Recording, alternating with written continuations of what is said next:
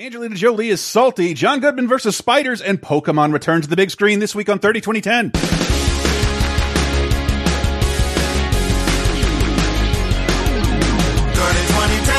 30-20-10. For decades, every show, sometimes associated videos. 30-20-10, 30-20-10.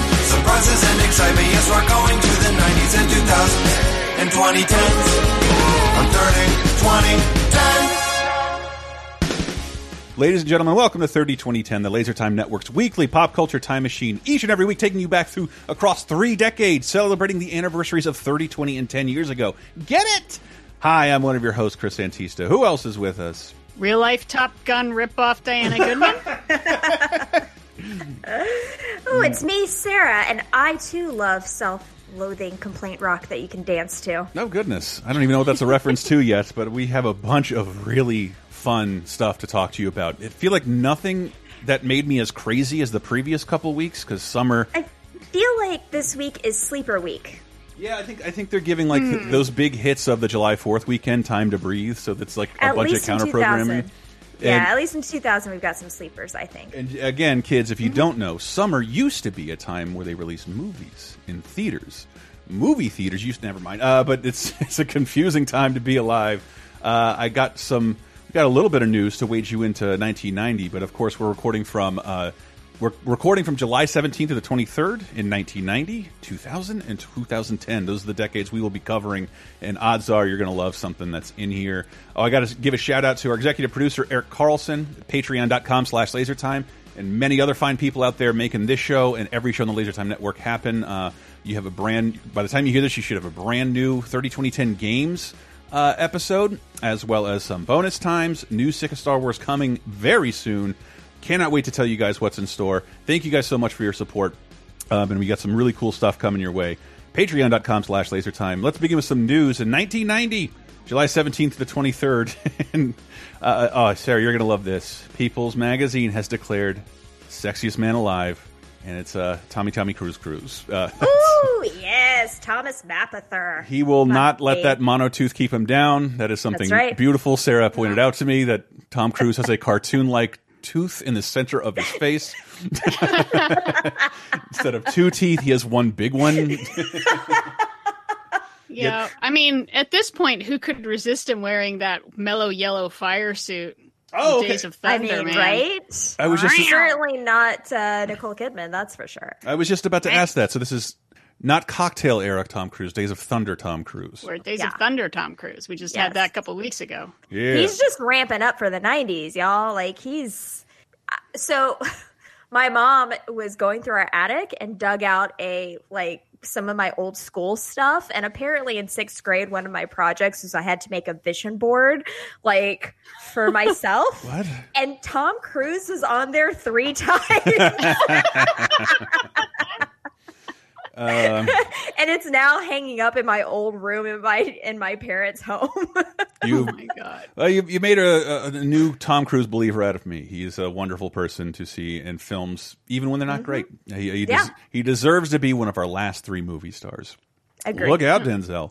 And I shouldn't have written this down, and I definitely shouldn't have looked into it as much as I did. I just found it fascinating that this happened while I was alive. But in light of some of the news surrounding little Tucker Carlson, good luck on your vacation, buddy. Hope you find a less racist writer. No, I hope he doesn't. That guy was so dedicated to racism that he made it his day job and his hobby. Yeah. Ooh. You can't take his work home with him. That's not mentally healthy. But neither. Well, you know what? When you love what you do, being a racist, it doesn't feel like work. But this week, 30 years ago, in my lifetime, Tim Lennox, a radio talk show host, was suspended for banning black callers after one of his colleagues' car was broken into. He said he'd had it up to here with those people and banned them from calling into his show. And I was like, okay, what happened with this guy? And I found out last year in 2019, he retired after 50 years in the news business. So good on you. God. Maybe the shame machine and cancel culture arrived too late. This guy has been working the whole time, of course, on the Alabama News Network. Look up Tim Lennox. It's hard. But yes, banned all black collars. And I'm not even sure how you do that. How? How do you do it? It's wild. You sound a little bassy, sir. Can you name one character from Gone with the Wind? And in lighter news, we move into the movies. And man, no ghosts or Dick Tracy's to talk about in 1990. Ghosts does move up to #1 at the box office, but we do have a reason to get excited. Ooh, Navy SEALs. I believe I showed Sarah's husband, Sam, the movie Clerks, and that was like the only line that made him laugh. That feels right. Ooh, Navy SEALs. But it is out this week, and it is a fucking stupid delight. Dennis Haysbert, Bill Paxton, Cyril O'Reilly, Rick Rossovich, Joanne Whaley Kilmer, Michael Biehn, and Charlie Sheen. It rhymes. Navy SEALs. Born to risk, trained to win. You guys are crazy. Proud of it, baby. Charlie Sheen, Michael Biehn. See you later. Navy SEALs. Sounds like fun. It is. Rated R. Whoa.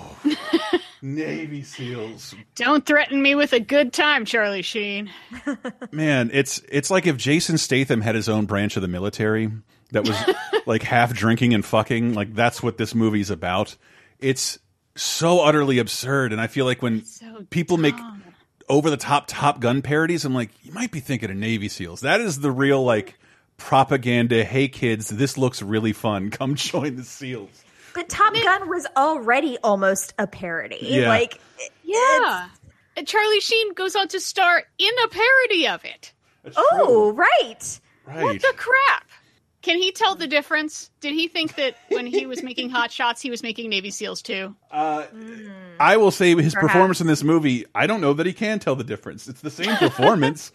I think Charlie Sheen is a ridiculous leading man in serious movies. And thankfully this movie is trying to be serious, but it is unintentionally silly and just, I don't know, just dripping with like ball sweat. It's so stupid, manly. Listen, did you hear that wailing guitar in the background? Holy shit! This movie is a Guns N' Roses opener band. It is joyous, but it's also really fucking stupid. So stupid. The only part I remember is like so much of it is, you know, like Top Gun, where they're spending a lot of time not flying and stuff. They're just getting up into wacky shenanigans, and one of them involves like they're doing crazy shit on a golf course. And I'm like, Ew. fuck you. They make it look like summer camp for 20-year-olds, and Shenanigans. and that is my sinister story behind it. I think we were watching Clerks, so we all sort of made fun of Navy SEAls. And I think Sam's like, no, we should seriously watch Navy SEAls. It's fucking hilarious. And like, everyone's like, no, Navy SEAls sucks. And one day, like, we sent our friend Chris to the store, and he just, as a joke, I rented the newest, greatest thing. This is like 97, 98, Navy SEAls. And we watch it, and we're just all giggles. And in the middle of like one of the boring parts, I was like, fuck this. And I called the Navy hotline, 1-800-USA-NAVY. And I told them I wanted to enlist because I'm watching Navy SEALs and I want to be just like Charlie Sheen. Dude, I want to wake up hungover on a fucking beach, jump off a bridge out of a military issue Jeep. Just me and my bros on a golf course, man. And the recruiter was like, yeah, it's kind of like that here. Like, what? I was prank calling the Navy from my actual home phone number. What did I do? And he's like, no, like a couple things in that movie are based on, you know, a lot of things that happened in my experience. It's really fun out here, man. I think you'd really dig it. Hey, can I get your address? We set up a lunch meeting, and like, no, I felt like that episode of The Simpsons, like, sir, this is a prank call that just went real wrong. I thought I wanted you to hang up on me. And he got all of my information out of me. So for the next 3 or 4 years, until I moved out, I got shit from the fucking Navy based on the viewing of this movie. So it always like sends a chill up my spine anytime someone says Navy SEALs, because it's like I was really close to being abducted by the Navy. It felt like they were calling all the time, not having any idea how ill-equipped I am to be in the Navy. Navy SEALs. Swim? Huh? I You like to swim? I have a quarter of an eardrum. I suffer from vertigo. I'm not gay. That's a requirement. No, Navy SEAls is utterly absurd. So absurd that it made me want to prank the Navy. Yes, it failed. And this movie sort of failed too, but like I feel like it was one of those cable classics in the 90s. Yeah, I think the next movie is it's definitely a niche movie. You know, it, and I don't think it's quite built up to cult status, but it feels like it should. It's definitely borderline. I feel like the next movie. Yeah. All right. John Goodman, Jane Kozak, Harley Jane Kozak, Julian Sands, and Jeff Daniels in Arachnophobia. The Jennings have just moved to the perfect little town. Smell that air. Perfect, except for one pesky little problem. It's just a spider. Now, experts are moving in. Over McClintock, infestation management. Neighbors are moving out. And the Jennings are just trying to stay calm. Dad, chill out. Hollywood Pictures and Amblin Entertainment present Jeff Daniels, John Goodman, Arachnophobia, a thrillamedy, rated PG-13. Forgot about the thrillamedy. Thrillamedy. Comedy. Oof. Yeah, so they're pushing it as Gremlins right there. They got the not Gremlins music, and that's a good comparison. This compares to Gremlins pretty cleanly. Yeah, Well, we talked about an arachnophobia when we talked about when animals attack, our Laser Time episode of 2 years ago. Yes, and I think that's where we discovered thrillamedy again. Good Lord. Yeah. Good Lord. But I gave this one a watch. It is a pretty beautiful thing to behold on a bigger screen. That the opening of the movie is shot all in Venezuela, so it looks like a precursor to Jurassic Park. It's gorgeous footage, and it looks great in HD, which I guess I've never really seen it in, and other than the movie theater. But this movie always disappoints me. Really? I think it's a lot of fun. Always. Because I remember oh shit, yeah, that John Goodman movie. And I remember when I was watching it, I warped right back to 1990 and all of the advertisements show nothing but John Goodman. He's in this movie for 10 minutes. Yeah, and he's the comedy part of it. And it's almost to the point where it's out of place, I feel like. I mean, a lot of the rest of the movie is not particularly funny, really. That's the thing. It lacks that over the top quality of Gremlins. That it's not quite a genre or a time parody. It's like a big budget B movie. Yeah. Yeah. Yeah. 100% is, and it's interesting as a first of a bunch of things. Yes. I mean, it's the first directorial effort by Frank Marshall, who's been Spielberg's producer this whole frickin' time. Yeah, everything Spielberg has made, he's been producer on, along with his wife Kathleen Kennedy. Indiana Jones and Back to the Future and Roger Rabbit and all these things. Him and Spielberg and Zemeckis, and Kathleen Kennedy, like this. Yeah, with Kathleen Kennedy, and then I didn't know they were married until today. I really didn't. Yeah, and then he directs this, directs a couple other movies, some okay, like Alive, and some like Congo that are laughably bad. But in that one, a monkey drinks a martini. Oh, well, that's pretty funny. So but there's that. What's weird is it's also, this is the first release of Hollywood Pictures. Yes, it is Disney's. I had no idea. It's Disney's first release under. Remember, we've been doing the show long enough. Down and Out in Beverly Hills was the debut of Touchstone, which is as Disney started swallowing other media companies, it had to kind of get its name off of things that were rated R or a little edgier. I kind of wish this was a little edgier. But yeah, this is the first adult release, and it's PG-13 as hell under Hollywood Studios. I believe no longer exists. No longer. I feel like no, it doesn't exist anymore. And they for a long time is. Boy, you knew you were getting a bad movie. If it's the Sphinx, it stinks. Well, that's not fair because they did put out some good fun bad movies like Hand That Rocks the Cradle, and I mean actual good movies like Tombstone and Joy Luck Club. But Encino Man, let's get. But yeah, they also did Blame It on the Bellboy and Encino Man and Aspen Extreme and Super Mario Brothers the movie. Truly a studio no one can be a fan of. No. Yeah, they're gone now. I was wondering, it occurred to me, I haven't seen that shitty logo. Maybe no one's making Curly Sue 4 like I had hoped. But... And I kept my mouth shut about this in a previous show. I guess I said I'd save it for here, but this movie marked the death of one of my favorite things in the world, Roger Rabbit, which Disney co-owned as a movie character along with Steven Spielberg. And it was, no one expected much of Honey, I Shrunk the Kids, but then when it released with that first Roger Rabbit short, that was on the poster, that was in the commercials for the movie, it's on the cover of the home video for Honey, I Shrunk the Kids. And the belief was that Roger helped make Honey, I Shrunk the Kids not just big, but massive. It was a huge hit. And this summer, an argument went down behind the scenes. We have one Roger short ready, and we need to put it in front of this movie. And Spielberg's like, Arachnophobia needs the help. I think we worked really hard on this, and I think we could use. And he lost to Dick Tracy. Dick Tracy got the cartoon. And Arachnophobia didn't. And after that, Steven Spielberg, who had to approve every script, never approved another script for a Roger short. And after a while, they just stopped asking. And after a while, Roger Rabbit momentum just sort of died. You can tell by my age, I was just all in on Roger Rabbit. It's a huge bummer for me. But him not getting a Roger short, a Roller Coaster Rabbit for Arachnophobia, kind of killed the Roger Rabbit franchise. But yeah, I still don't like this movie. I feel like it's a fun watch, and as I recall from when I watched it a couple years ago, the practical effects are pretty fun. That is actually phenomenal to know that they treated the spiders, the Avondale spider of New Zealand, they treated them with the utmost humanity. There's a moment when John Goodman steps on one of the spiders. I'm like, okay, how do they do that? And like, they hollowed out a hole in the sole of his shoe so he could step on it and not harm the spider. And like, how do you train spiders? And it turns out you can't. But did you know spiders hate lemon-scented pledge?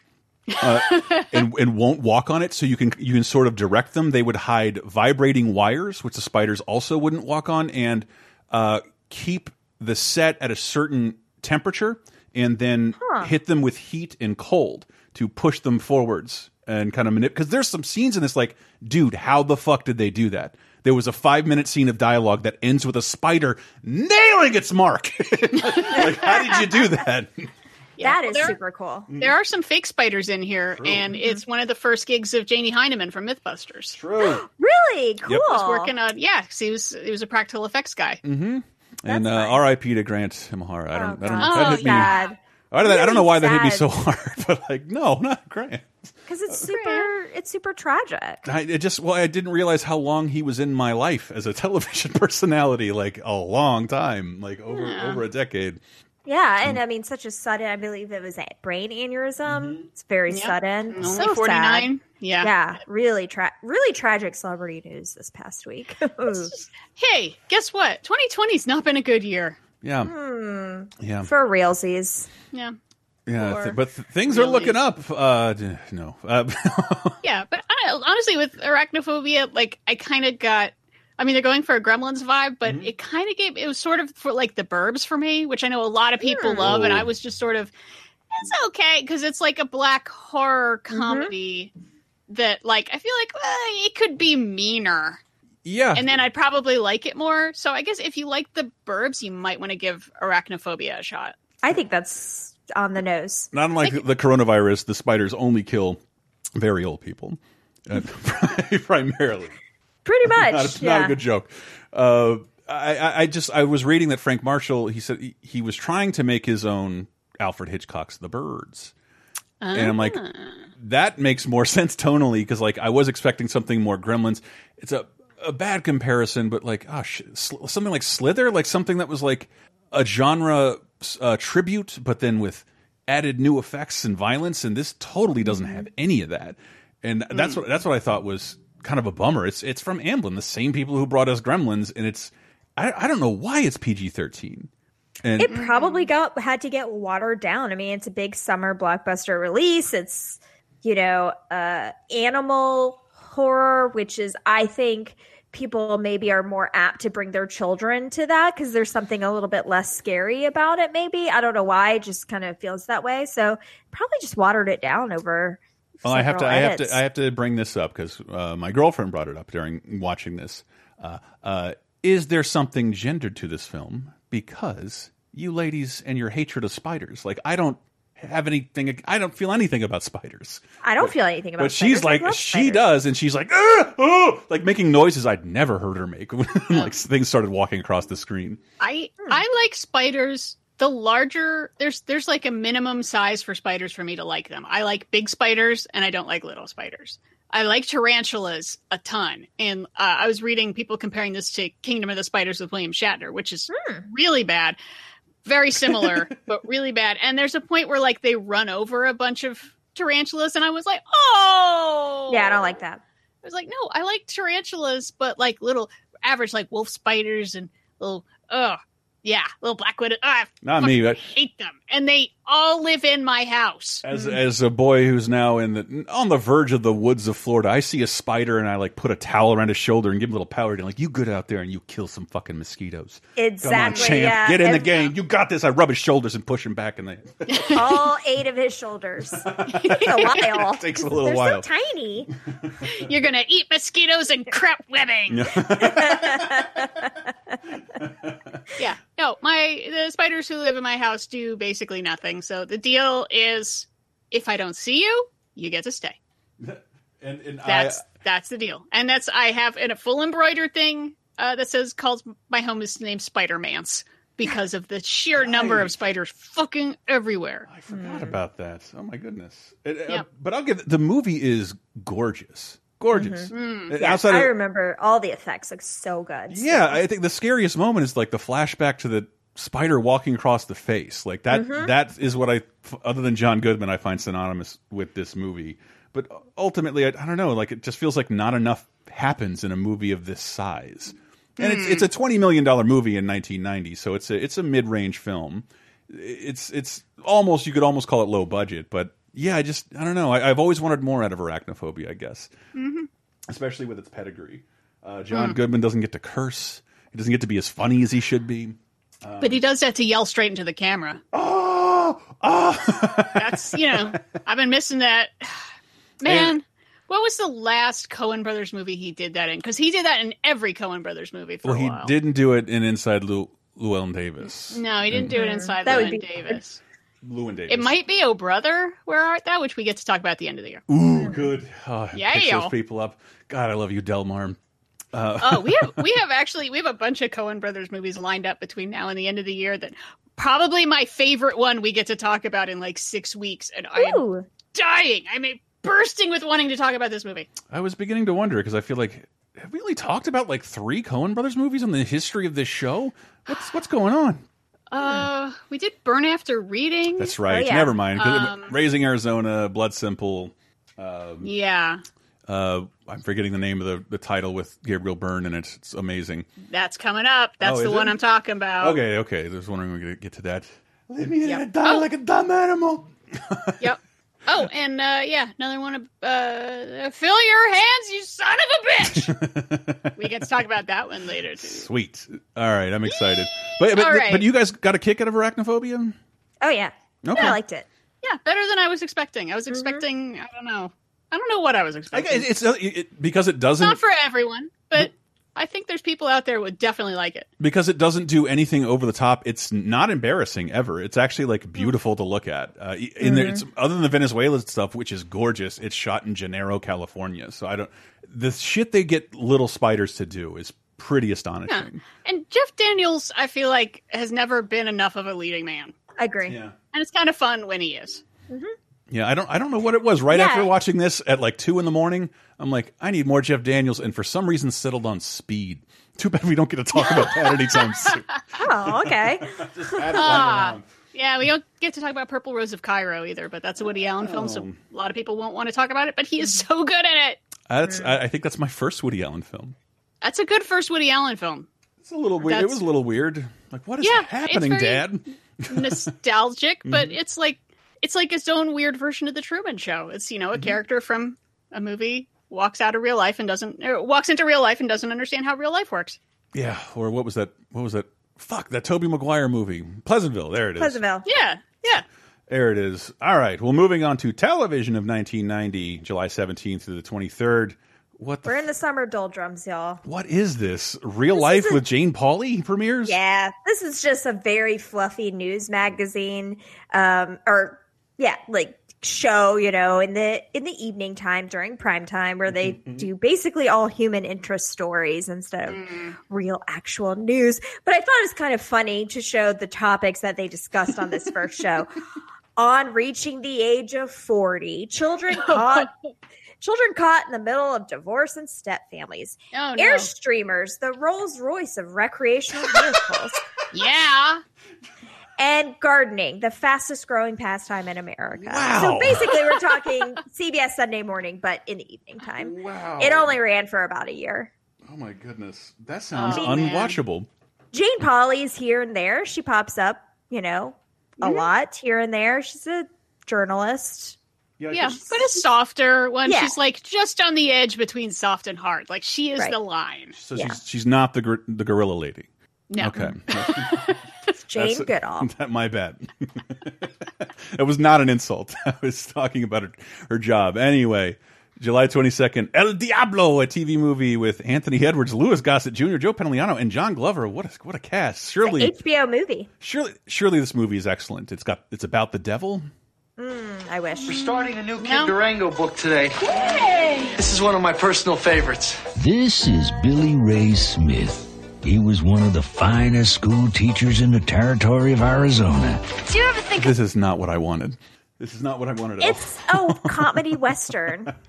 Yeah, it looks like it's in the middle of this Venn diagram of like a whole bunch of Western concepts I like. Mm-hmm. Like, because he's like the mild-mannered school teacher, and then I think his girlfriend gets abducted by El Diablo, who's in like a rootin' tootin' gang.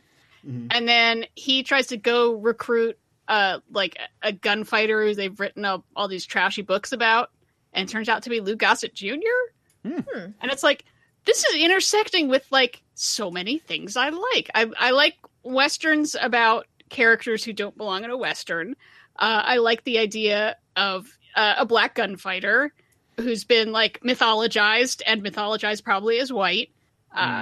Just to start making me think about, all the Duke of Death from Unforgiven. And I love those sort of stories about how we built these myths about the West. And when you get there, it fucking sucks. But I couldn't track this down. Did anyone? No.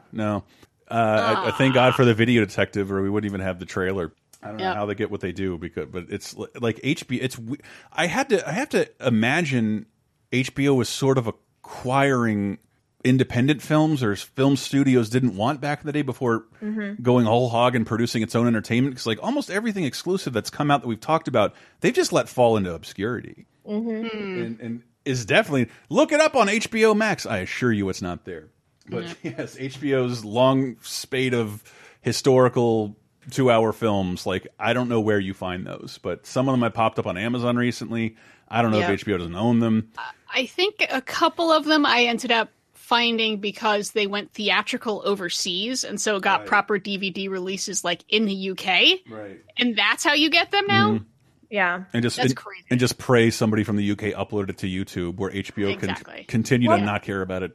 There's got to be like a cutoff date where HBO started supporting the films that they made, right? I mean, because I just always go back to, and The Band Played On, which was from 1993, and that one's definitely on the HBO app because Sam and I watch it every year. Yeah, because somewhere around the era of like the Late Shift, and it feels like when I started paying attention, because I know there was that Kenneth Branagh Nazi movie that we were talking about, and like Conspiracy. That's pretty good, and I couldn't find it for a long time, and it finally did show up on Amazon. Yeah, I found it on Amazon, but not HBO. Right. It was weird. Right. Yeah, it's a good movie. Yeah, that's a fun one. Nothing's more fun than planning the Holocaust. Yeah. Oh, but video games. Again, we have a whole show where we talk just about the video games. For July, I believe we'll have a very, very special guest on to do just that. We'll go in depth with me, Maddie, and Michael from Video Game Apocalypse every Friday, Laser Time Network, our video game show. And people with combined 30 years experience in the games industry.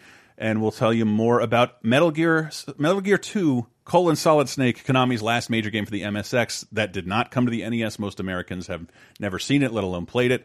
Captain Suba, I should have looked that up. Tsubasa 2 Super Striker, by far the coolest 8-bit soccer footage you've ever seen in your life, and great music.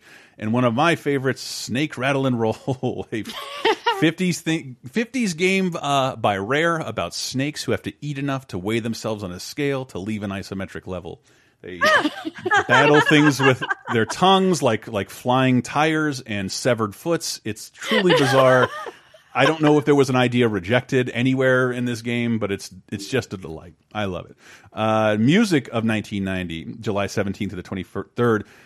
Pink Floyd stages a performance of The Wall in Berlin to commemorate the Berlin Wall's destruction. And I just learned that now, so it had a fraction of the impact of David Hasselhoff dancing on it.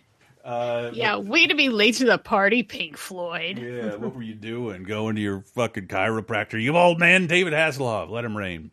But new music releases this week. Flesh and Blood by Poison. Wonderful. Edutainment by Boogie Down Productions. Apple, the only full-length album by Mother Love Bone, because its lead singer OD'd. Yep. And most of the other folks are Pearl Jam. Yeah. Yeah, and that's what was it, Temple of the Dog? That's what that album was? A tribute to this guy? I'm going home. Also dead. Great. And Slave to the Thrill by Hurricane. She Ain't Worth It by Glenn Medeiros. How do you say this? Medeiros. I've never heard this. What song is this? I haven't heard this either. It's really rare. We have a #1 from 1990, especially that it's like, I don't recall this. How is this possible? I don't know. Maybe they were I don't know, but good job, Glenn Medeiros, because you got a #1 hit. Attaboy. She Ain't Worth It. We're going to close out with that, but stay right there, people. We're going to jump 10 years in the future and take you into the year 2000. Stay right there.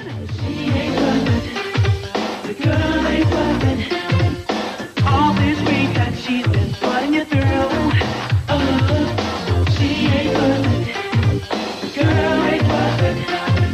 Believe me, I know better than Do you like Video Game Apocalypse in 30-2010? Well, the LaserTime Patreon has figured out a way to combine the two over at patreon.com/lasertime. We've taken a month's worth of 30-2010's games from 30, 20, and 10 years ago and grabbed the hosts, Michael Raparez and Matthew Allen, from Video Game Apocalypse. And with our combined 3 decades plus in the games industry, we found a great way to take a deep dive into the biggest gaming anniversaries of the month. Here's a recent sample.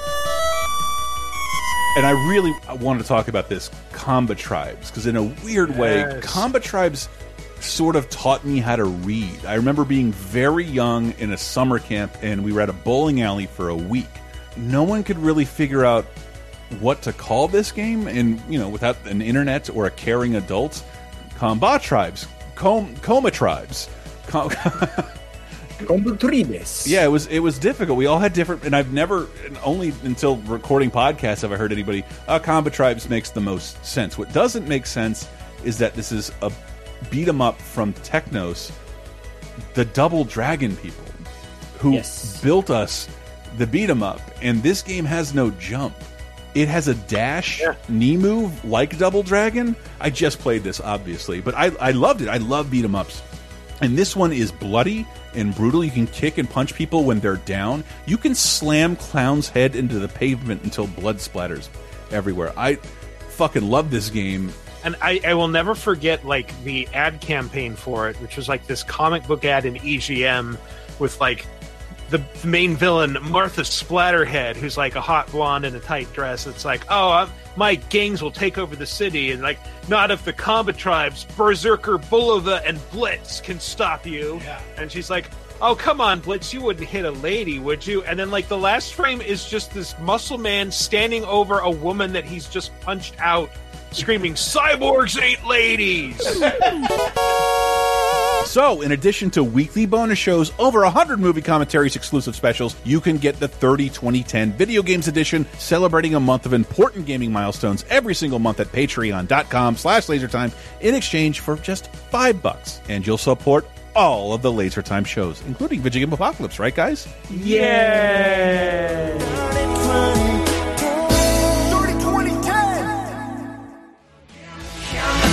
Help me, I'm bent. I'm so scared that I'll never get put back together. Keep breaking me in, and this is how we really end. With you and me. Coming in with Bent by Matchbox 20. It is #1 this week, July 17th to the 23rd in the year 2000. Welcome to 2000, everyone. 30-2010's infamous second segment. Notorious. Yes, we have new music releases. Can you believe it? Aha is back with Minor Earth and a Major Key. Aha, the Take on Me people. Nope.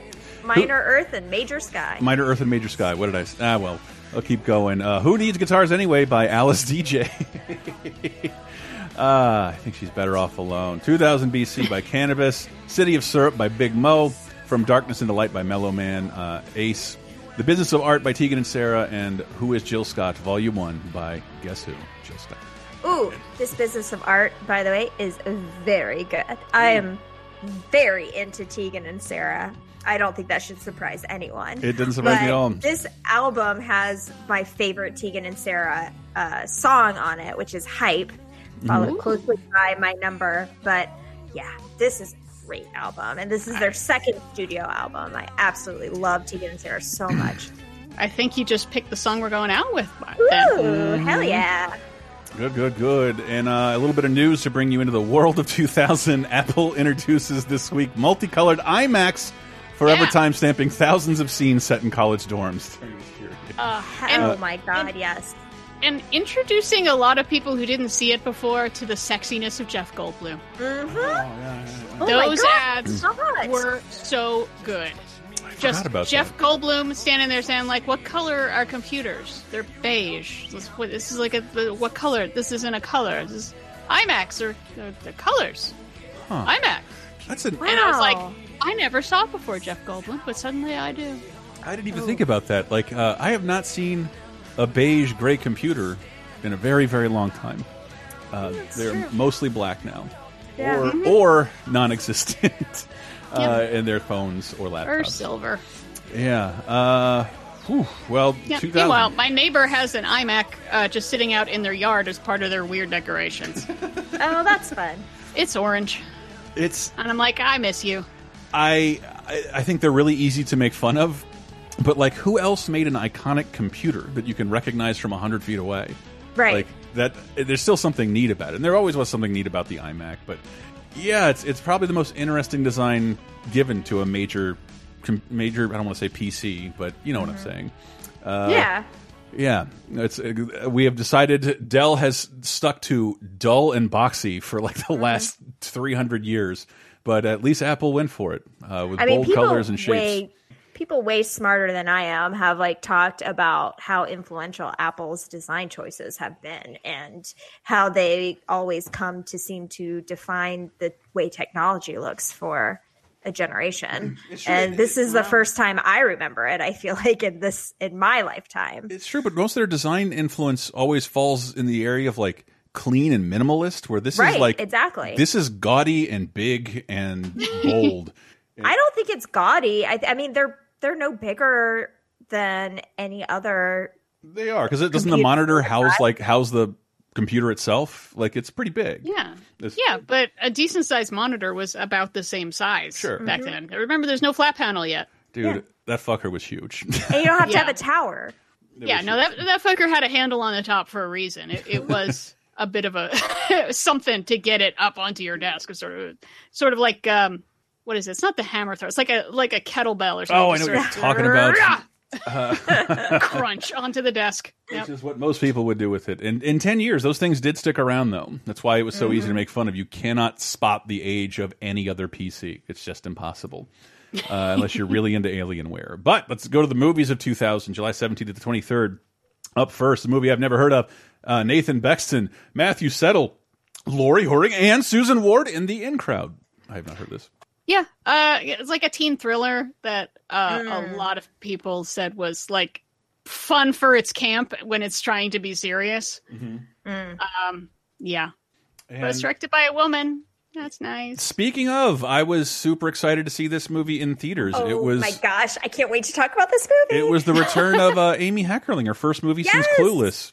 Yeah, and with two, they called it an American Pie reunion, but it featured two actors who do not have a single scene or share any lines with one another in American Pie. Jason Biggs, Mina Savari, and of course, Oscar nominee Greg Kinnear, loser. Try not to be so much like you. He doesn't belong. That guy is a serious buzzkill. She doesn't fit in. I'm calling for the Gal Friday job. Are you saying it? But together, they'll discover the coolest thing you can be Oh, hey. Sorry, is who you are. What happened to the nasty girl who hates everyone? I don't know. I have fun with you. What's that all about? Loser. What was that? A kiss? Call that a kiss? Rated PG. Jesus. Oh, I hate that they ruined the end, like in the trailer, but I love this movie so much. Really? Like when I was talking about this is a sleeper week, this is kind of the main thing I was talking about. This movie is absolutely a sleeper. I mean, Amy Heckerling, she already has her bona fides with Clueless, and knowing how to kind of tap into a young person vibe that maybe isn't part of the zeitgeist yet, but is coming. She had represented well youth during two different generations, both of which she wasn't a part of.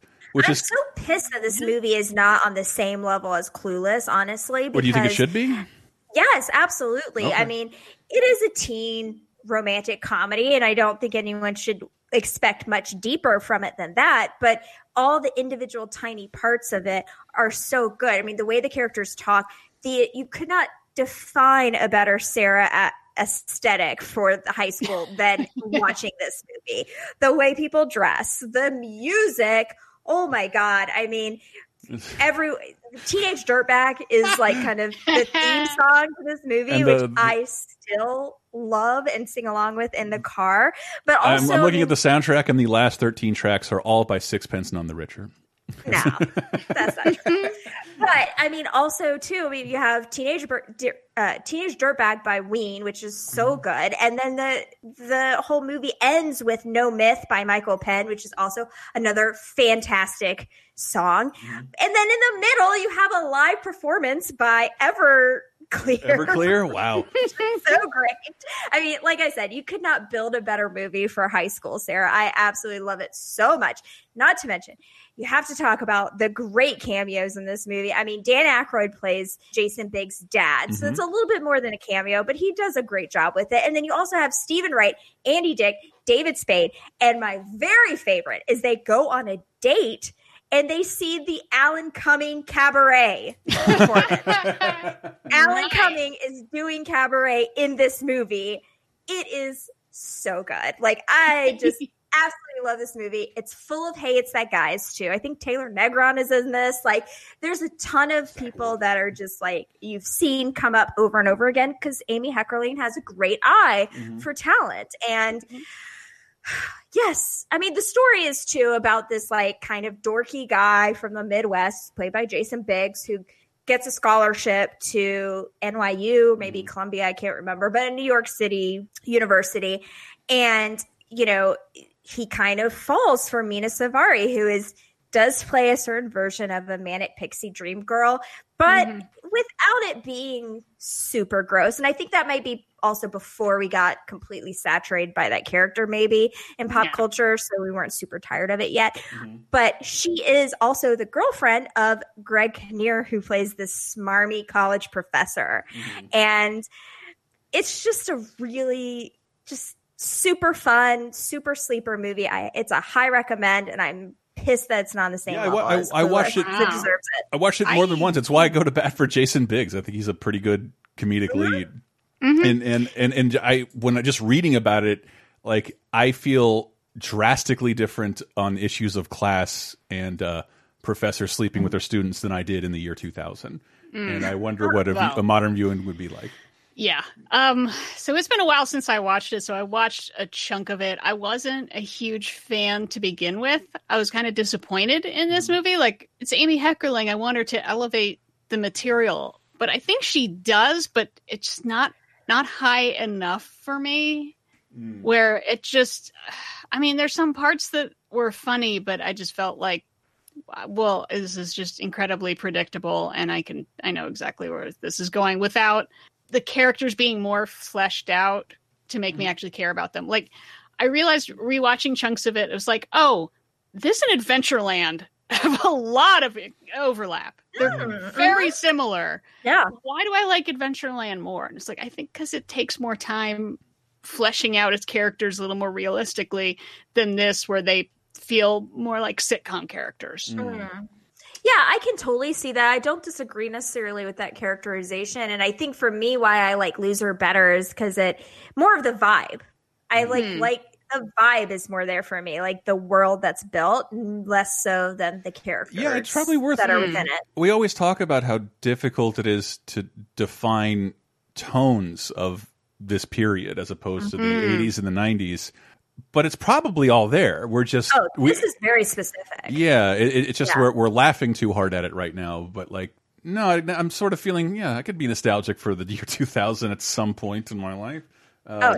This hit me right in the nostalgic bone. Like I just nostalgic for 7 months ago. Yeah, you're kidding. When I could see my family, it's so nice back then. Yeah, I don't know. I have to recommend Loser, especially if you're a fan of Amy Heckerling, because I do think that it's right in line with her being able to so accurately capture a generation's tone and aesthetic. Huh. I am really curious now. I remember watching it and being disappointed in it, and this is back when my main way of seeing movies was buying previously viewed Blockbuster VHSs. So I watched this at least another 6 times, so it clearly did something to me. Yeah. And also, too, I mean, part of the storyline is that Jason Biggs' character is this, like, moony, like, sappy guy from the Midwest, and he gets paired with these horrible roommates. Right, that's what I remember. In a dorm, who are all played by a bunch of Hey-It's-That guys. And they, like, each one of his horrible roommates, like, the way they dress represents a horrible, douchey, like early 2000s guy. Like they're like, one guy's got the leather pants, the other guy's like a rave guy, the other guy is like a douchey, preppy guy. It's very fun to see. It's a time machine for sure.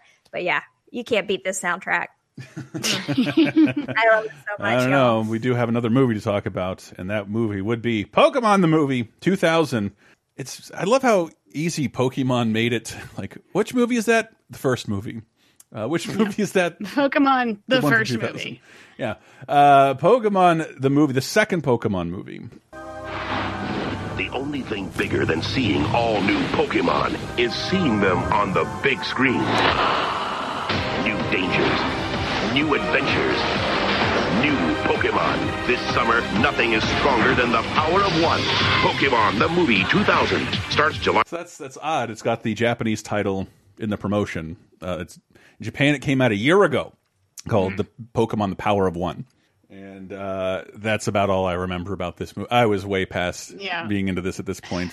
I loved this ad in particular because, I mean, there were a bunch of ads. One of them was all about how you'll get this special double-sided card for the card game when you go. But this ad, it made me immediately think of the was it Power Rangers movie too, where it's like they're not trying to bring in new people. Right. This ad is only for people who know what they're talking about. Like, I don't speak this language, so when you say like new adventures, new Zords, I don't know what the fuck a Zord is. It's like. And now Mewtwo and new electrical type Pokemon. I'm like, I don't know what the fuck that means. Okay, not for me. Bye. It is bizarre to think of a time period where a major studio like Warner Brothers wins a bidding war over a foreign film. But they did. I don't know why it took a year to localize, but it came out. But I don't know where it stands in the Pokemon film canon. But for everyone else, the greatest thing to ever happen involved Herman Cain accidentally outing himself as a massive Pokemon, the movie 2000 in particular fan. During his campaign for president in the year 2000, he's I quote the great Donna Summer, and he would give this speech in his campaigns and on television, and then finally someone's like, "That's from the Pokemon movie." I'm like, maybe he was running in 2000. Yeah, I guess so, or maybe it was 2004. No, it's 2012, I thought. It was the last election that he was relevant for. Well, I can't. I remember. He ran in 2016 too. But the funny thing is that there's no way that dude has an iPod, and there's no way he's buying songs individually. And he's like, I don't know the Pokemon. He denied it throughout his like, I didn't know it's from the Pokemon movie. It's just by Donna Summer, and like there is no album you can buy of this without Pikachu on it. And all over the internet, I could not even find a clean clip of it because Pokemon fans take great delight in syncing it to the music. Life can be a challenge. Life can seem impossible. But it's never easy when there's so much on the line. That is on Fox News live. And that song was written for the Pokemon movie and released exclusively on Pokemon soundtracks. And Herman Cain knows it by heart and wants to share it with the world. Maybe we should give him another look. We wish you a speedy recovery, Mr. Cain. Get well soon, Herman Cain. Yes, but only because we have to say that and don't really mean it. But the biggest movie out this week is, to me, one of my most disappointing movies ever. Harrison Ford trying to kill his wife. His wife! Oh, big spoiler there. James Remar, Miranda Otto, Amber Valletta, Diana Scarwood, Michelle Pfeiffer, and Harrison Ford in What Lies Beneath. He was the perfect husband until his one mistake. Did you know her? I had an affair with her. She threatened to kill herself. Followed them home. There's a ghost in my house, and now she's trying to hurt you. Stop it. Who do you think it is? I know exactly who it is. Harrison Ford. Tell me what to do. Michelle Pfeiffer. Something is happening. What Lies Beneath. Rated PG-13. This movie is so fun. Yeah. Yeah. I wasn't trying to shit on the movie, but as now I'd like to claim I am the world's biggest Bob Zemeckis fan. And almost every movie he makes takes some giant leap forward or is super ambitious. From Back to the Future to Roger Rabbit to Used Cars to Death Becomes Her to Flight.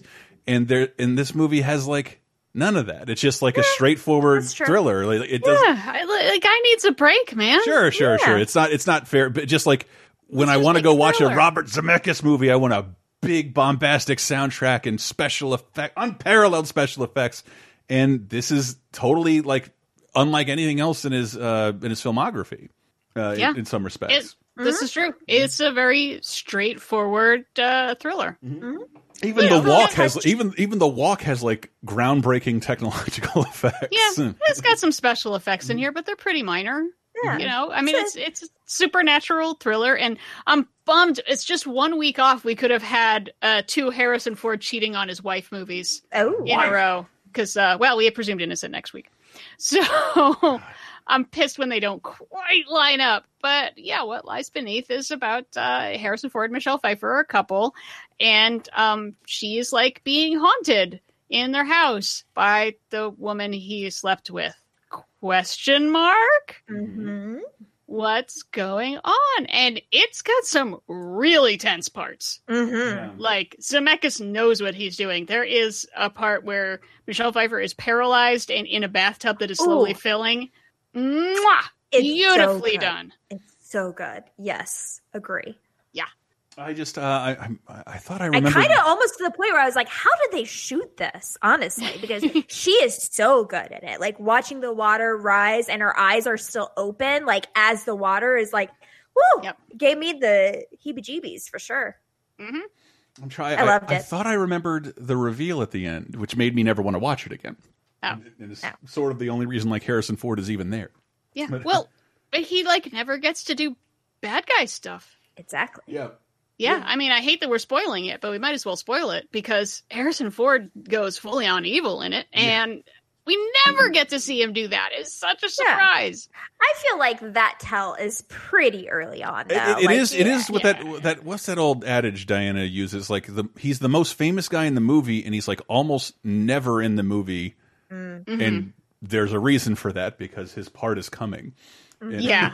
Oh, I gotta look up. There's a specific Ebert's film dictionary term because it's going to come up in a movie in the next segment. But also, fun fact: who is this written by?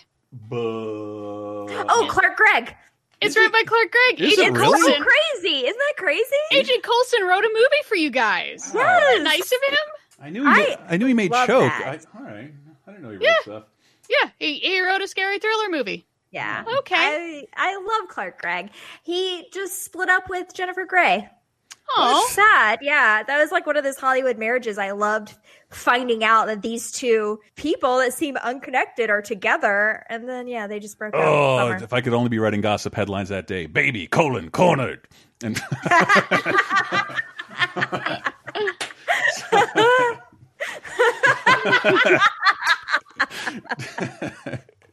but fuck, now you're giving me second thoughts on maybe I should have given this another shot, because this is not one of the Robert Zemeckis movies I put on for comfort viewings. And no. But it was pretty memorable, and it's pretty effective until it's revealed, it's not all real. Well, it is, though. I mean, it is still a supernatural thriller, and there are still supernatural elements that are not explained at the end. Oh, I see it. From my viewing, I thought it was all wiped away. Are we spoiling the ending or not? Because I'm unclear. I mean, it's a 20-year-old movie. True. So. Yeah, we've kind of spoiled it. It's still a fun ride, though, and I absolutely recommend it. I mean, to me, summertime is for thrillers like this, light thrillers. I think it's a fun summertime movie time watch. Pop your popcorn. Go for it. Indeed. What Lies Beneath. And moving to television of 2000, July 17th to the 23rd, I was reading ABC at this point has devoted almost 1/5 of its primetime slots to Who Wants to Be a Millionaire viewings. Wow. That shit is that was really annoying. And I was barely at a point where I cared about cable at this point. But I at that point, I don't remember game shows that had cliffhangers at that point, because a guy could be answering questions all fucking week. Seriously, that's how it worked. Like you answer a series of questions to get to $1 million, but like that never happened. Well, it almost never happened on the show, period. But like it takes more than an hour because of so many commercials. And Ray just asking final answer a billion times. Final answer. I still have my a very unofficial "is that your final answer" beer koozie I like to whip out on occasion. In terms of new shows that debuted, Opposite Sex debuts. I never heard of this. I hadn't either, because it didn't really make it to a first season. It sort of started out, but it's got Milo Ventimiglia, Chris Evans, and convicted sex offender Allison Mack. She the Smallville? We can only call her that. No, she is a convicted sex offender, Allison Mack. I read, Sorry, Smallville people, but it's true. She was in a sex cult and she hurt people. Anyway, it's about like an all-girls private school in the first year they started admitting guys. And the reviews were kind of mixed. Like some said like, well, this is a lot better than like Saved by the Bell and it's trying. And some of them were like, yeah, but I mean, it wants to be like My So-Called Life or something. And bitch, it is not. I'm like, well, so it's trying for a high quality vibe that it never. No, I like the title 100% more now. Yeah, now it makes sense. Yeah, like, Opposite Sex. What is this about? Yep. And failed. Too bad. Also, the premiere of Janine Turner, Patricia Richardson, Rosa Blasi's Strong Medicine, another network doctor show with a lady bent. A Lifetime. Lady doctor show. Okay. Went for 6 seasons. What? 6 seasons. It was like the #1 basic cable show for a while. Really? And I did not realize it was co-created and produced by Whoopi Goldberg. Hell yeah. I love her. Ghost Awesome. Whoopi Goldberg? Listen to last week's That's right. And video games. Again, we'll discuss more of these. Patreon.com/LaserTime. Threads of Fate and Baby. Mario Tennis is 20 years old, meaning the debut of this character. That is the debut of Waluigi, one of the stupidest characters in all of history. Yeah.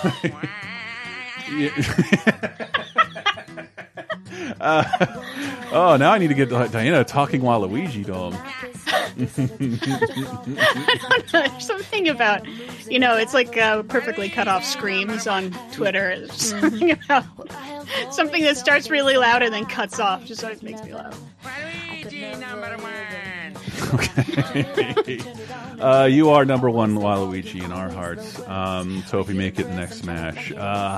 Let's take us out of 2000. We have a lot to talk about in 2010, but taking us out will be Hype by Tegan and Sarah, courtesy of Sarah. It's of It's Me fame. And when we get back, be prepared for 10 years later. There's more than blood that beats through my heart. With my hands and my feet stuck between my tongue and my teeth. We don't know, so we wait for tomorrow. We don't know, so we wait for tomorrow. We don't know. Would you like exclusive bonus podcast commentaries and more from the LaserTime crew?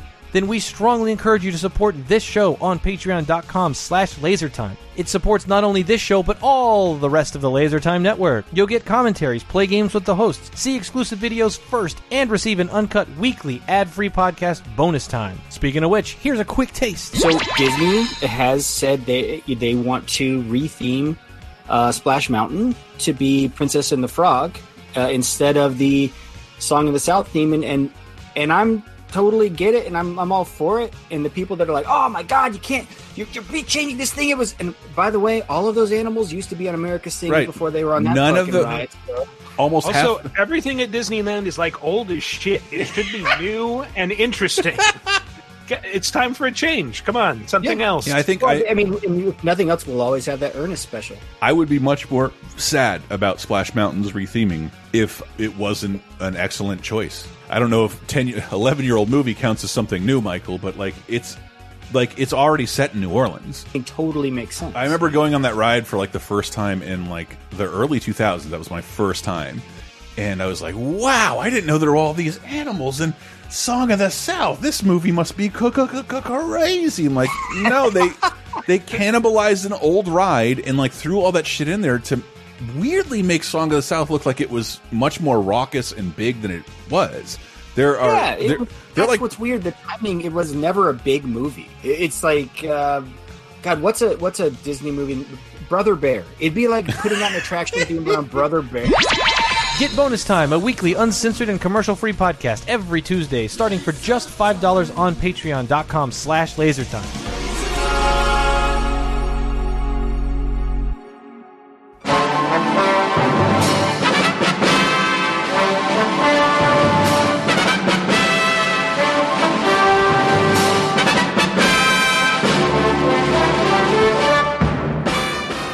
Mr. and Mrs. Internet and all the ships at sea, it's time for Diana's Classic Corner. We go even further back in time this week to see if there's anything worth a watching. And for the week of July 17th through 23rd, I've got a recommendation.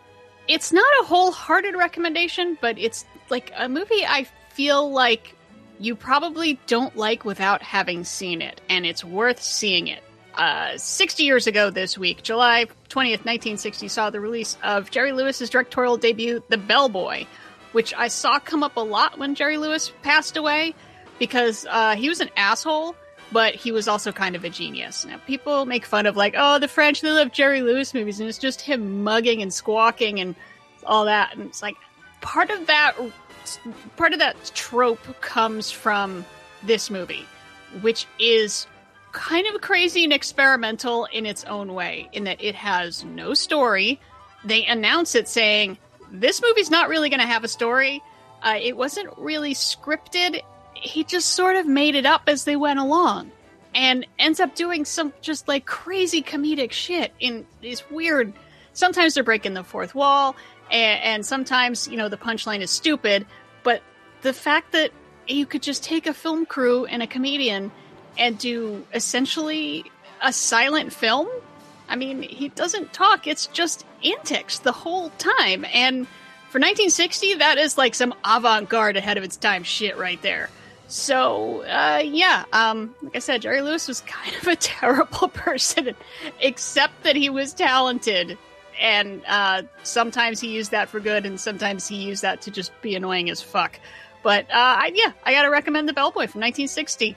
Just, if you've never actually given Jerry Lewis a shot, try it. Maybe you'll surprise yourself and like it.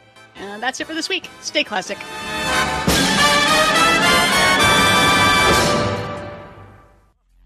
Triple up when you get it out of state. Need a new safe cause I'm running out of space. L. Ray Jets and I'm somewhere out of space. In my two-seater, she the one that I would take. We vibing to the music. Oh, this is how we do it. All night. Coming in with Aston Martin music by Rick Ross, featuring Drake and Chrisette Michelle off of Teflon Don. Yet another one of many, many right-wing messages in 2010. I cannot hold a candle to Donald Trump Black version. I was listen to last week's show. I was going around humming that all day. People probably thank God I wasn't around people. They would have thought I was nuts. Donald Trump Black version. You would just be like, "What? You're talking about Kanye?" Not that quitter. Welcome to 2010, everyone. July 17th to the 23rd. We got some new releases. Nightmare by Avenged Sevenfold. And we should stitch these wounds by Black Veil Bride. So somewhere out there is an Ozfest waiting to happen, I guess. California Girls by Katy Perry is still #1. Welcome to 2010, everyone. Our final decade in 30 2010s weekly 3-act saga. A little bit of bad news for you. We're losing a pen. Robin Wright Penn. Sean Penn and Robin Wright divorce after 14 glorious years of marriage. It's too bad. I don't miss her hyphenated name. She no longer wishes. What?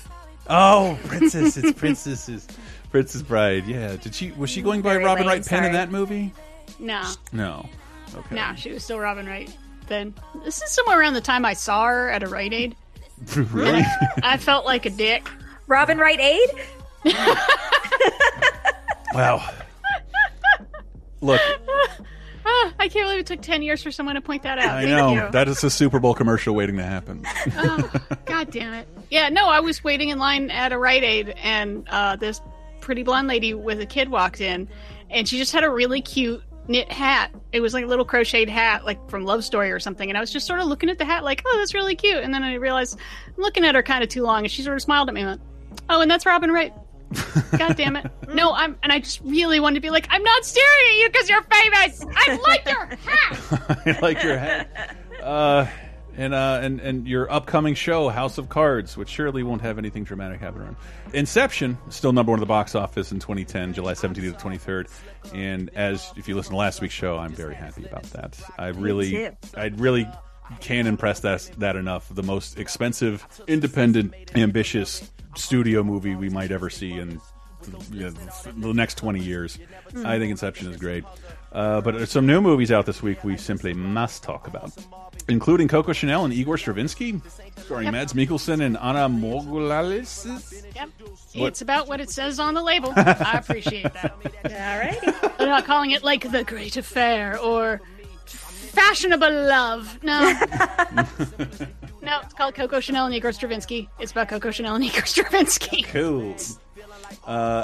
Eduardo Gabriellini, Pipo Talbano, I should have read this earlier, Gabriella Ferzetti, Flavio Parenti, and Tilda Swinton in I Am Love. Yeah, can't do a trailer because it's in Italian, but this is Luca Guadagnino in the beginning of, he calls it the Desire trilogy, the last one being Call Me By Your Name. Oh, okay. This explains a lot. Because I watched this movie and I fucking loved it. Let me tell you what. If you're horny for Tilda Swinton, this is the movie for you. If you're horny for mid-century like home furnishings, this is also the movie for you. If you're horny for like a Wes Anderson but kind of sad movie, this is the movie for you. I love the shit out of this movie. I did not get around to this, and yeah, once I had heard it was really good, and I love like when Tilda Swinton just is in foreign movies just because she wants to work with a director, and she's worked with Luca Guadagnino a couple times now. Yeah.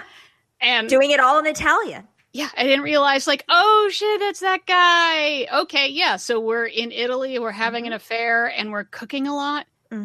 Yeah, this movie is great, and it's the reason why I say like Wes Anderson is because it feels like a movie out of time.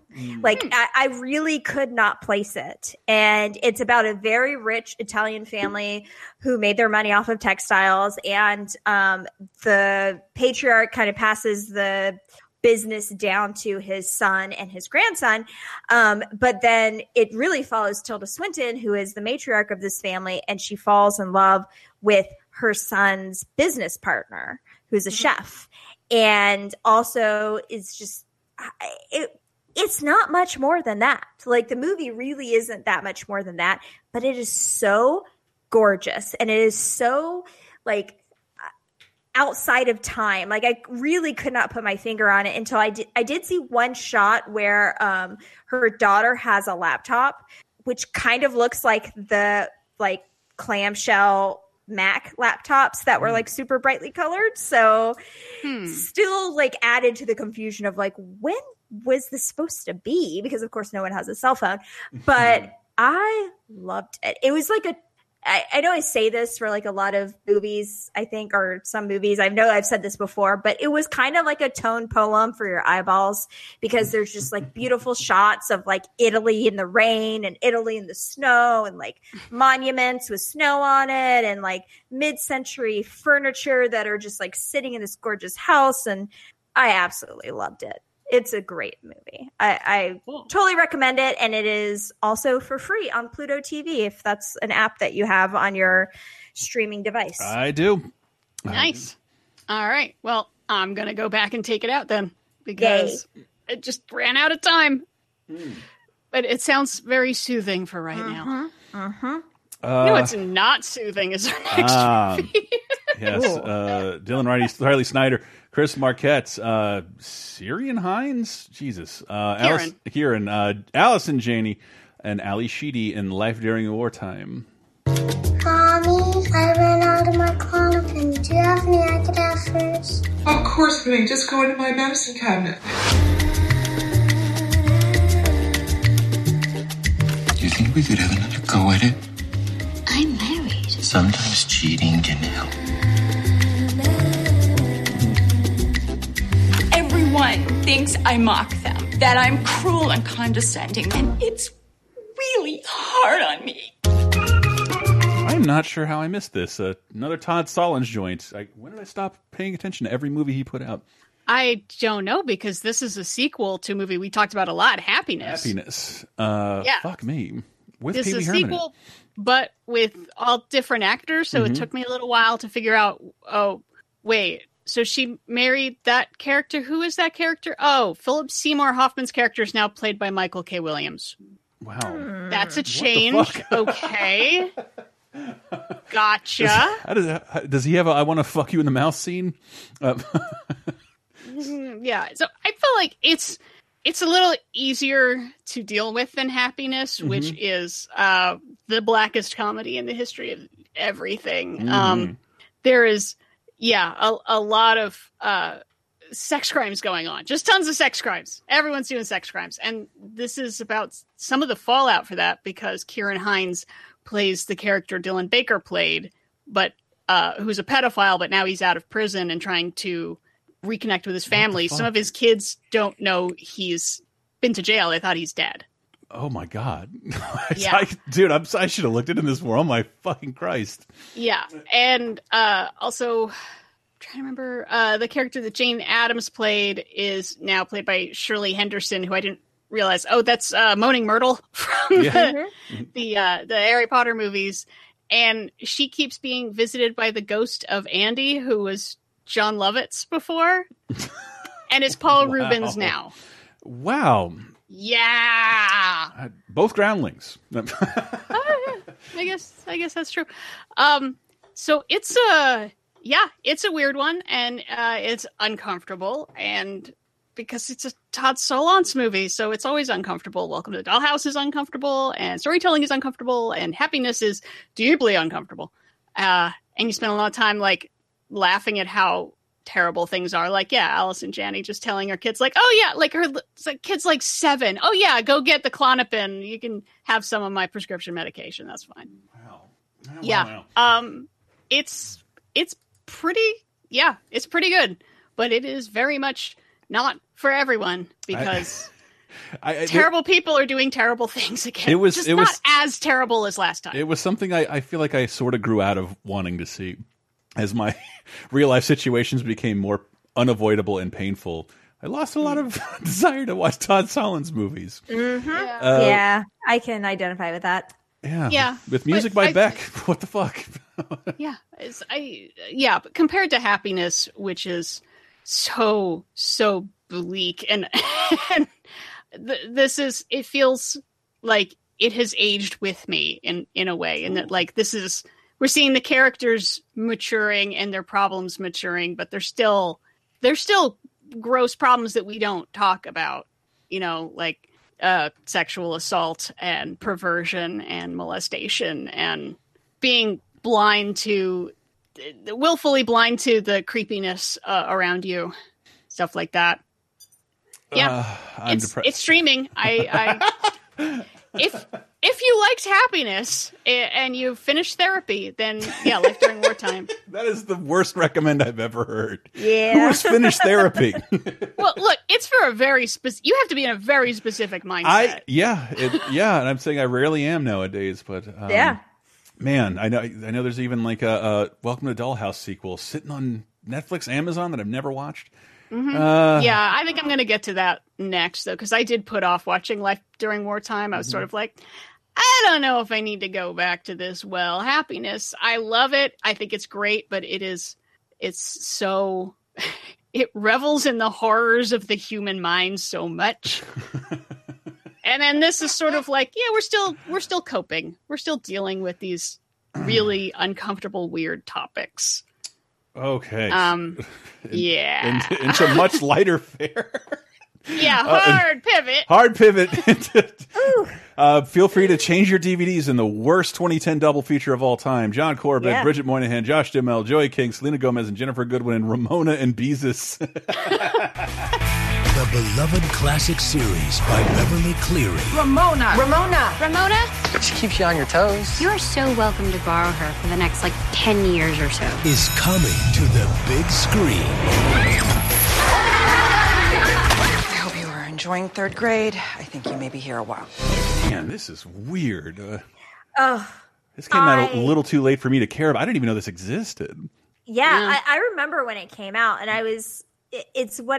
I had time to watch this, and I actively chose not to because I was very into the Ramona series when I was in elementary school. I loved it so much. And this is one of those things where I can't see a modernized version. Like I prefer not to because I just have this idea in my head of Ramona and what she's like. And it was such a huge part of my reading life when I was growing up. I had the whole series, and I just love Ramona and that character and Beverly Cleary so much. I just couldn't bring myself to watch this, but I hope it's good. And I hope people loved it. You couldn't bring yourself to see a movie where she might care about her MySpace profile. Yeah. I mean, I went back and looked, and the first Ramona book was published in 1955.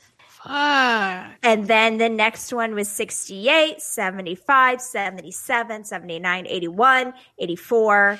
And then the last one was published in 99. So I read all of them up to obviously the 99 version because I was in ninth grade at that point. But but I read all of them, and they're so sweet and so old timey. I just love the Ramona books so much. I can't get over that because I always say I feel so lucky to be part of the first generation to embrace the internet a little earlier than most people my age. But my childhood was almost exactly the same as my dad's. You go out riding bikes. Yeah, we ride bikes. You read comics. Yeah, baseball cards. Got those too. And, and just now every generation of kids seems to be vastly different than the one before. So those books were able to, they were all, these Beverly Cleary books were fucking everywhere when I was a little kid.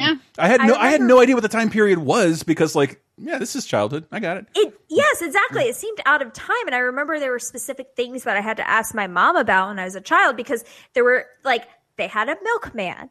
They had morning and afternoon newspapers. I can remember asking my parents what happened to the milkman. Yeah. I was 2. We had a milkman. kids walk to school like who are in elementary school. And that does still happen, but it is much more rare now. And like kids would go home for lunch and then go back to school. Or my job when I came home from school grade. was to disappear for the rest of the day until it became dark outside. Yeah. Seems bizarre. I love the Ramona books too because her character was kind of like a pesty little girl who like really couldn't like, control herself in school, and she was kind of up to no good and everything. And I was like a huge rule follower, like goody. So it was like a fun little projection to watch her. Yeah, I guess I felt the same way about her. And I think the weird thing about seeing this trailer is not just how much I've aged, but I always thought she was older than me. And that's holy shit, she looks so fucking young. Like, how did I ever impress anything onto someone that young? Oh, I guess I was reading at a young age. I guess she's not the age I thought she was. Yeah, I have to admit I didn't watch this either, but the reviews were actually pretty solid. Good. Saying that like they capture the spirit of the book. They don't do that like, this ain't your mama's Ramona, but this has to appeal to today's kids. Word, lead, I'm gonna dab. Something that just dates it super bad, that they kept it pretty, homespun and sweet. I'm not sure when it's set or if it's just sort of like vaguely whenever. But yeah, and I like that, they actually do some stuff with effects. So it's like when she's climbing on something and she looks down and she imagines like a giant canyon, and then you see the giant canyon, which is like, I kind of prefer that in my imagination, just like it's in her imagination. But okay, if this gets kids into the books now, then fine. But yeah, the reviews were a lot kinder than I was expecting. So that's good. Yeah, let us know. You got little kids, let us know if they like Ramona and Beezus. Yeah, it's bizarre. Even the clips from the trailer are like from the cover of the book, and it's so strange, just so bizarre. Why did they wait so long to adapt this? Like this was all over the place when I was a little kid. I don't know. Did Beverly Cleary put up a fight? Because it's not her estate you're dealing with; it's her. No, she is still kicking. Really? I love her so much. 104. Yep. What the fuck? Are you kidding me? Awesome. Holy shit. There's probably an interview out there with her. I wonder if she's got to have said it's something to get herself canceled. Somewhere. Yeah, I mean, the last thing she wrote was in 2005. No, I'm sorry. That was a collection of, I think, looks like previously written stuff. But Ramona's World was the last Ramona book in 99. I think that was the last one that she wrote. And that was the partial basis for this movie. Yeah. Huh. Oh, it looks like there was a Ramona TV series with Sarah Polley. Really? In Canada. Okay. Yeah. Interesting. So weird. And the next movie has the distinction of being the only movie I've ever seen through 2 airplane seats with no sound. I was trying to get work done, but that is the way to watch this one. I could not look away, and I thought I was like, I don't imagine getting more enjoyment out of whatever this is. Ladies and gentlemen, Chiwetel Ejiofor, did I get his name right? Yeah, that was pretty good. Yeah. Liev Schreiber. Your twin. A twin? No, much better than him now. Angelina Jolie in Salt. Today, a Russian agent will kill the president. The name of the agent is Evelyn Salt. My name is Evelyn Salt. Then you are a Russian spy. Somebody is setting me up! Salt! You got me. She had the drop on me. Why didn't she shoot? You think everyone is who they say they are? Salt. What a silly This title. movie is an assault to my Hey! intelligence. Not the pun I was expecting. Good for you. Hold on. I have to see if the website whoissalt.com is still working. Please tell me more about I the love plot. that. I think I first saw this on a plane too, actually, but I did rewatch it for today. I remember it was visually nice. I couldn't listen to any dialogue, but I'd look up. I'm like, that's a pretty cool action sequence.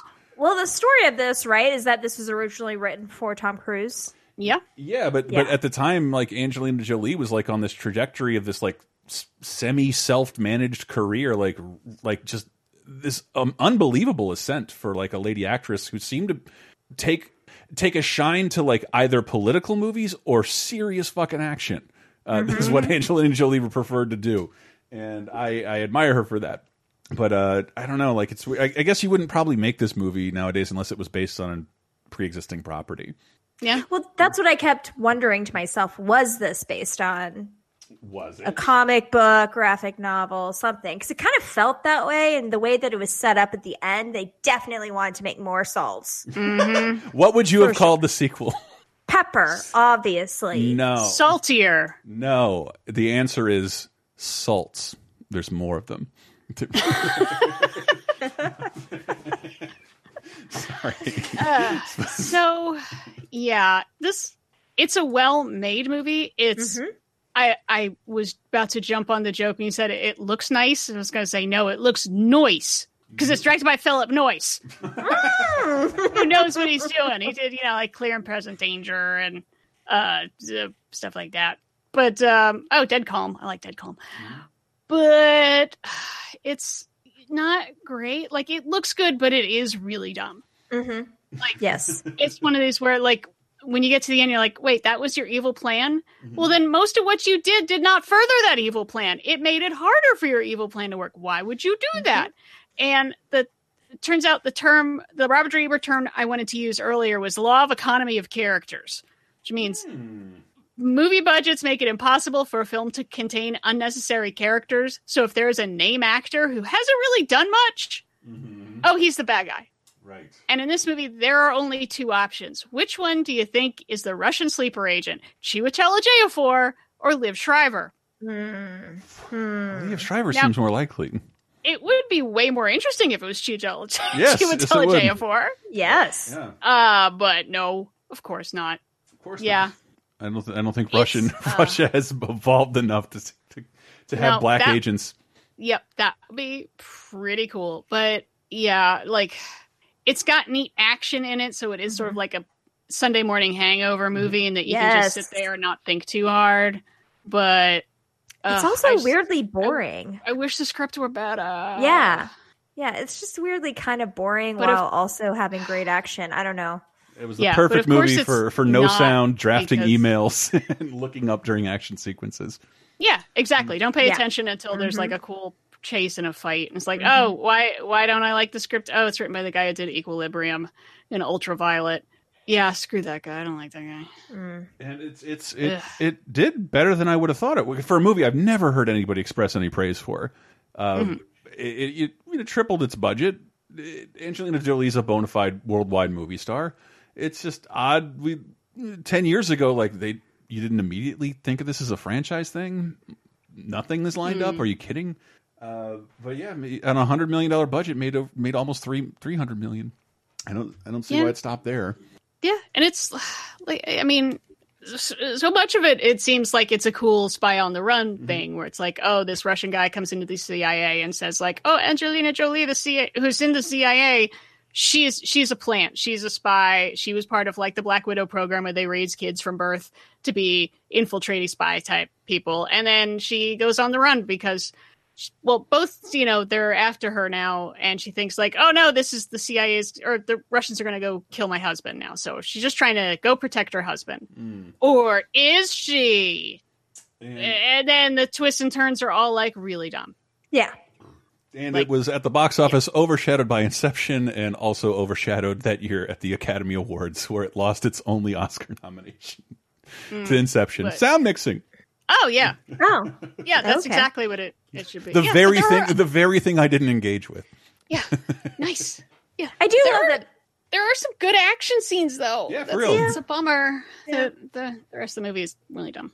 I do love the part where there's a whole part of the story of her like infiltrating things, double, triple crossing, whatever, where they dress her up like a man for a little while. Yeah. It's like, look at that gorgeous boy over there. That guy has cheekbones for days. Yeah. And also too, and I don't bring this up very often, but I do get very bothered by hardcore action sequences with women who are reed thin, who are like beating up gigantic men. I have a hard time suspending my disbelief, which is why I liked Haywire so much. Yeah. Angelina Jolie's wrist would snap on my chest were she to throw a limp-wristed punch at it. She's just too tiny. Yeah. I think I just pretend like they have gymnast strength. You know, all right. They got that super lean muscle. It's just that. I hope. Yeah, that's the only way to explain it. Well, Salt Baby, that is out. I don't know anybody who said anything positive about Salt, even though like the reviews they're not over the moon, but they're not bad either. Yeah, and, like I said, it's fine to just like if it's exactly the kind of thing that it's a Sunday afternoon and you just turn on the TV and it's on. Yeah, you can watch it. Yeah. And moving to television. Oh, Steve, did you have more on Salt? Steve Steve has opinions. He didn't like that there were trucks in it. He's very against trucks existing. It was also a vacuum in the intro. I couldn't stand it. No, he doesn't care about vacuums or fireworks or thunder or nothing. But really, man, he can hear that UPS truck from a mile away, and he's fucking mad it exists. I'm not fucking around. Same thing happened to with my dog Mac, and it what did him in. Ironically, run over by a Goodwill pickup truck. Jeez, spitting my Scotty out from beneath its 4 tires. Yep. Television of 2010. Todd Solondz this whole podcast up. July 17th to the 23rd on HBO, we have the documentary Lucky. Yeah, this is great. What is this? The documentary that HBO produced. And I remember watching it because I had TiVo'd it from HBO back in 2010. But it follows lottery winners and how their lives kind of play out after they win. And I think this is something we've all heard anecdotally, but a lot of them end up having more troubles after they win humongous jackpots. And it kind of follows these people and to kind of see, like, what does that mean? Like, why do so many people seem to have such bad luck after they win these huge lottery jackpots? It's very interesting. And it just goes into, like, how people spend money, the type of people who may be more inclined to buy lottery tickets, and then how they spend money after they get these huge jackpots. It's very interesting. If you're spending money on lottery tickets, you're not good with money. I was just going to say that. Perhaps, yeah. Even though sometimes, especially during tax season, you get in a position like, I think this is my only option to like fix this. I got to start playing the lottery. Someone has to win. Why not me? I think that was my hometown because lottery promotion. Yeah, yeah. There's no way out of this. I can't. There's no retirement coming up for me. I got to start playing the balls. It's very interesting. I think it's a very well made documentary, though. And if I did not have time to look to see if it was on HBO Now or Go or whatever, but if it is, I recommend it. Yeah, my financial plan is to start playing the lottery and/or pick up hitchhikers that might be millionaires in disguise. That's pretty much the only option I have out of this whole debt situation. I mean, you could get lucky and it could be John Waters. It's true. It could be John Waters. The guy hasn't made a movie in 20 years. I want a Howard Hughes or nothing. We're Melvin and Howarding. Yes. I understand. Thank you. Diana's there for me. Here's a reference you will get, I hope, because I don't understand what it is. A spinoff of RuPaul's Drag Race. RuPaul's Drag You, the 3-season wonder, hits this week on Logo. Yeah, they do makeovers. Okay. It's. I was always disappointed by it because it's really just drag queens do makeovers, usually of ladies. But are the previous contenders on Drag Race? Is that the hook? You can actually see more of these people, even though they can't compete again. Yeah, exactly. But yeah, I just always found it boring. Like, it was more fun when they did Celebrity Drag Race recently, where they have to get dragged up, but they also have to do like a challenge from Drag Race. Like that's a lot more fun than just, oh, let's hear someone's sob story. Okay, here they are looking really overdone and dramatic, and now they say, "Oh, thank you, I feel so pretty," and you're done. I always loved the competitions on Drag Race where they brought in their loved ones and then they had to like remake their loved ones. That's always super fun. I love that. Yeah, the makeover challenge is always tough because they have to at least like walk in heels or do a dance or something. Put on pantyhose. And that's kind of what I wish Drag You was. Yeah. But I did not dip into it. So I think the most interesting RuPaul Drag Race spinoff at this point would probably be someone like me having to dress them. and just watching them get very, very upset. So today's wardrobe is based on a television show you liked 30 years ago. You'd be good at Snatch Game. Snatch Game? Oh, yeah. What? Yeah. Okay. You gotta do a celebrity impersonation. Like the president? Like Sure. Anybody. He's a grabber. His Snatch Game's pretty... All right. Anyway, in the Client List TV movie comes out. What is this? Jennifer Love Hewitt, Teddy Speaking Schiff, and of Sybil Snatch. Shepherd. Yeah. It's a TV movie based on a true story of a woman who was in such desperate straits she started working at a massage parlor that did other things. Ooh la la. And then it became a TV show for 2 seasons. There's a way to make it all go away. That's what I made today. Holy sugar. I'm not proud of it. It's amazing what you're capable of saying yes to. How could you have done all those things with those men? Rex, please just look at me. I can't look at you, Sam. Are we talking? Are we talking the Full Monty or Handy Wandies? I'm not sure. I think it's just the Handies. Okay. But there might be more. I don't know. I just know Jennifer Love Hewitt has like, I guess she's supposed to be from Texas because she got big old hair, but it's like so overdid that it's like, wait, this is you as like down on your luck mom. You spend an hour and a half on your hair every day, honey. I have a suggestion. Maybe don't do that. Yes. Yeah, this is a Lifetime movie. Yeah. If that kind of gives you the tone of what we're looking at here. And it's like, it was based on a true story of like a 2004 prostitution ring in Odessa, Texas. And it's just a woman, like a mother who was, you know, pushed to her brink and had to turn to prostitution in order to take care of her children because capitalism. Yeah. I am not sure how well publicized it's been, but it is truly bizarre right now how many people I have connections to that are only surviving through things like OnlyFans during this. And that movie will be hopefully written in 10 years when things are better in Lifetime. But yeah, shit gets real. As a male, I have nothing profound to say about this because I'm the guy making all this happen. Apologies. Games of 2010. I can't wait to talk about this with my Video Game Apocalypse boys. If you've been listening to me for as long as I've been recording, 10 years ago, a podcast I was doing got its very first sponsor or video game sponsor, and that would be Ark Rise Fantasia, a game we were very excited to have our first advertiser on, so we talked about it and overproduced these ads for 6 weeks.